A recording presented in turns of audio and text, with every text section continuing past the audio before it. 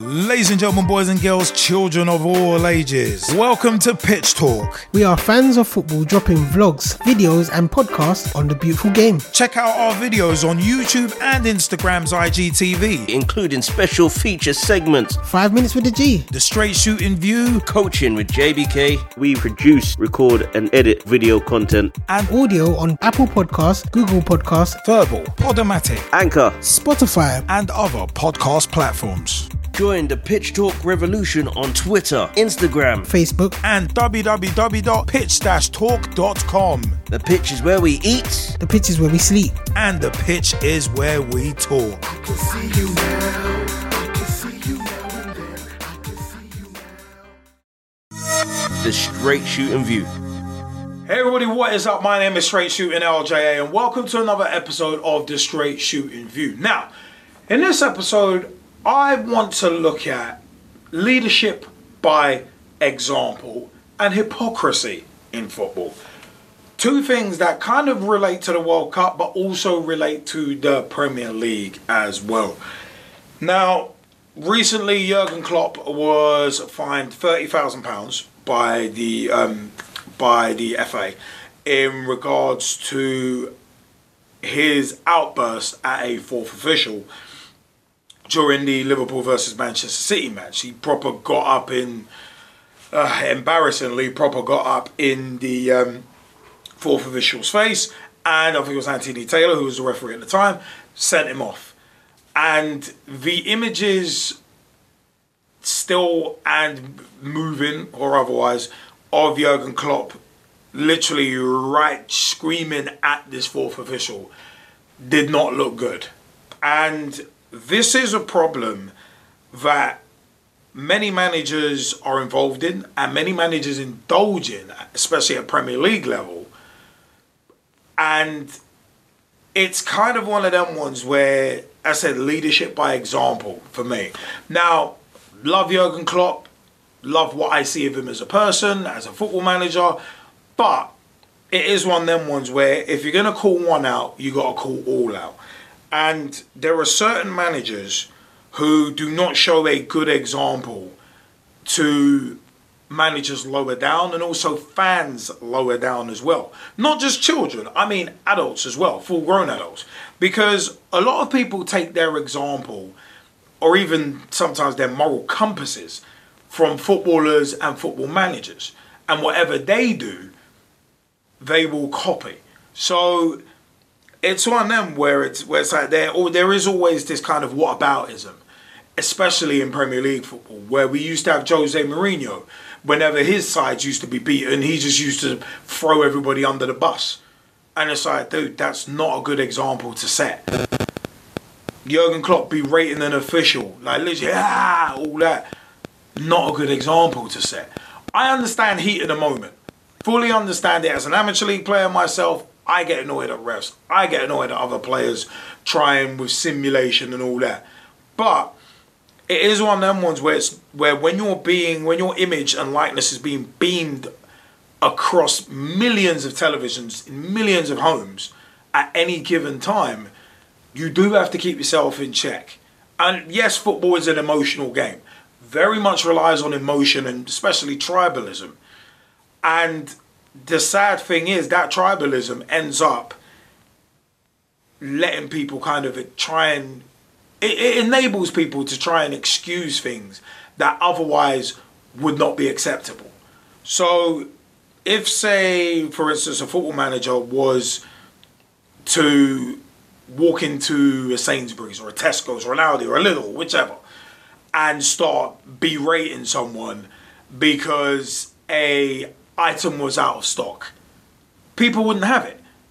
And it's like you'd get like maybe another store colleague over, you get security to forcibly remove that person. So you wouldn't behave like that in real life, nor would people accept it in real life.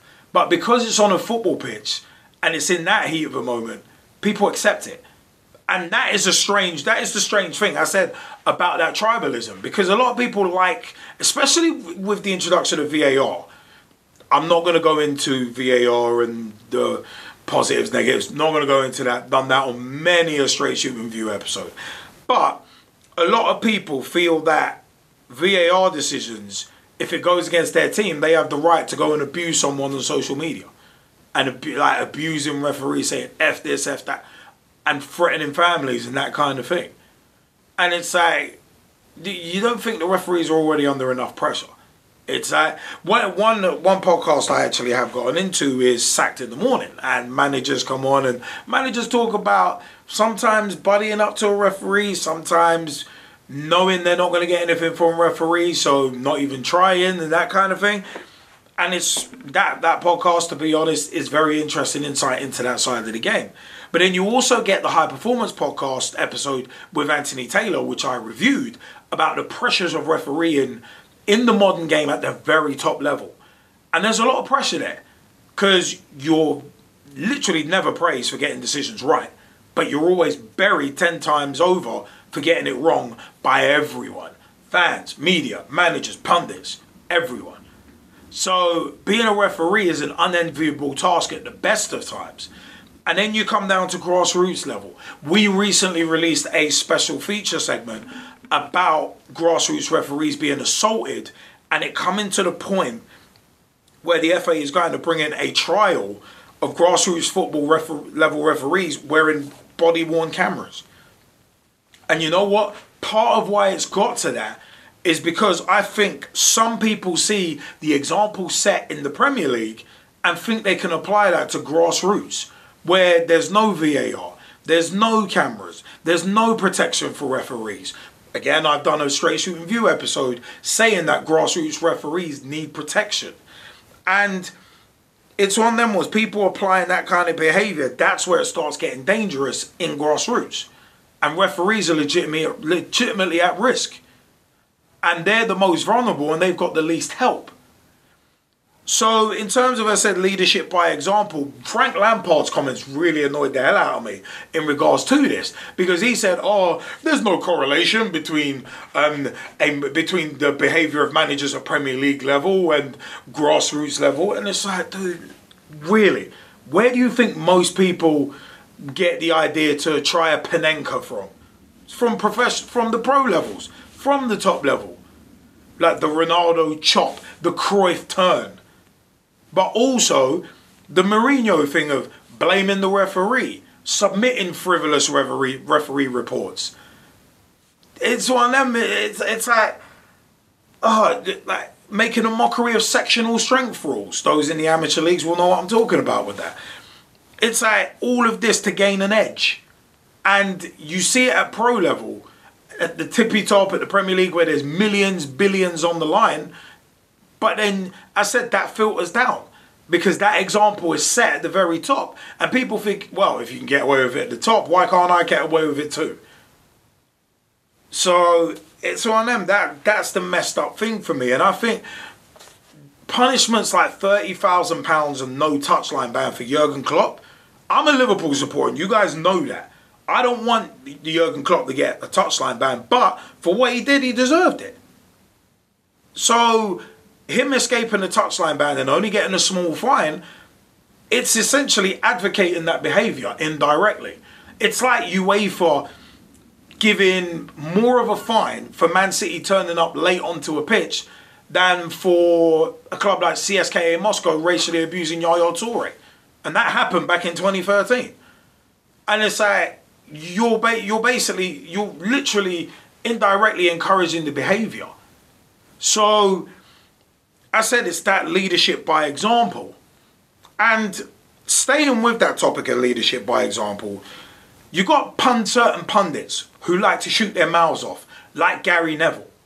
And Gary Neville, as you will know from being a regular listener to the Straight Shooting View, if you are, Gary Neville toes that Sky Sports Company line. But also when the Super League thing came up, he was quick to shoot his mouth off. But, oh, the Glazers, this is a criminal act by them. It's like, yeah, but your paymasters at Sky Sports are directly responsible for the Premier League, which was a breakaway league in the first place. So, yeah, the hypocrisy. That's the second place where I was going to go to. Because we're seeing some really odd things popping up in regards to the Qatar World Cup, which starts in a few weeks. Gary Neville is one of, for me, the biggest hypocrites in football. And I said back, what, a year and a half ago, about him towing the Sky Sports Company line. I also said, I said in late 2020 about him towing the Sky Sports Company line and being an absolute hypocrite. I also said in regards to the Super League thing, him being an absolute hypocrite. And in both those occasions, he's calling out, oh yeah, these owners, and he's calling it out as a criminal act, and he's calling out broadcasters, but not mentioning his paymasters. And then it's like, you're talking out of both sides of your neck. But he's taken it to a new level recently. Him and David Beckham. I'll throw Beckham in there too. Because David Beckham, cast your minds back, he was part of the England bidding team for Russia 2018. And we all remember what happened there. See the Pitch Talk Live episodes from 2011 and late 2010 for more in-depth discussion on that. But England got eliminated with 2 votes in the first round, and they had the best technical bid for that 2018 World Cup, and Russia got it. Here's your brown paper bag. Thank you very much, Mr. Blau, for doing business with us. Same with Qatar 2022. And it is hilariously ironic and absolutely hypocritical that David Beckham is a spokesperson for Qatar. Let that marinate. David Beckham, part of the England 2018 World Cup bidding team that got shafted, is an ambassador for Qatar 2022. Selling out your morals for money, eh, Davey boy? Same with Gary Neville. Selling out your morals. Because Gary Neville recently, he's had David Beckham on his Overlap podcast, and it's one of them ones, didn't question him once about Qatar and the human rights record. So already, no credibility for me. And now recently, in the last week or two, he signed up to do coverage, as well as being a pundit on ITV, being a pundit on Qatari-owned beIN Sports. This guy really does love selling out for money, doesn't he? Gary Neville seems to love selling out his morals and values for money. Because the thing is, he said, I'm going on that platform and you know what? If the opportunity arises, I'm going to speak out about Qatar and the human rights violations and abuses. And oh my God, no, you're not, son. No, you're not. You're taking their money. Millions, thousands, whatever they're paying you. You're taking their money. You are a stooge. And you know what? You have no credibility in my view. I don't give a damn how good a pundit you are. You're a disgrace. Because on one side, Qatar's human rights record is, no, it's not good, it's not good. Oh, you're offering me money, beIN. Oh, you're owned by Qatari? I don't care about that. Yeah, cool. I'll take your money. Nah, bro, it doesn't work like that. Dude's trying to act like he's going to infiltrate from the inside and destroy him from... No, dude, no. It's like, if Qatar's human rights record comes up as a subject, dude, no. If you were that committed to bringing it up as a subject, and you were that committed to justice, you'd be bringing it up. Even if you were taking their money, you'd be bringing it up. Because you'd be using your platform for good. Like a Marcus Rashford, like a Wilfred Zaha. And no, Gary Neville, you're not in that league. Nah, talking out both sides of your neck. So it's one of them ones where both of them, Gary Neville and David Beckham, no credibility for me in regards to Qatar. No credibility at all. Shout out to Hummel as well. It's one of them was the Danish sponsors. Because at least they're stepping up and trying to do something. But I discussed that on a previous episode of the Straight Shooting View as well. About Denmark's protest shirts. Yeah, a lot of hypocrisy, a lot of people talking out of both sides of their necks. But you know what? I have been Straight Shooting LJ, and I want to know your views. Let me know. www.pitch-talk.com is the official website. You can find everything there, our podcasts, links to videos. You can find out about more info about the four of us who make up Pitch Talk. The G-Man, JBK, Nathan Arsenal, and yours truly, Straight Shooting LJA. Also, youtube.com/Pitch Talk for all of our videos. At Pitch Talk on Twitter and Instagram as well. Tweet with us, follow us, see what we're up to. Also, with Instagram, you can catch vlog and podcast previews and much, much more. Also, at Pitch Talk on Reddit. We're also on TikTok as well. Facebook.com/Pitch Talk. Become a fan, become a friend, become a member of the group. Join the footballing revolution we are working so hard to create. Also, as well, we're on Apple Podcasts, Google Podcasts, Spotify. We are on TuneIn Radio, Player FM, Verbal, VURBL, Verbal Ambassadors and proud to be so. Also Ghana, GAANA as well. Wherever you find your podcast, find the Pitch Talk podcast. Give us a like, subscribe, rating, share, everything, but it all helps. I have been Straight Shooting LJA, and for another episode of the Straight Shooting View, let's go with Mario on my shirt. See you later, peeps. Thanks for your time. Join the Pitch Talk revolution. Check out the official Pitch Talk website. www.pitch-talk.com.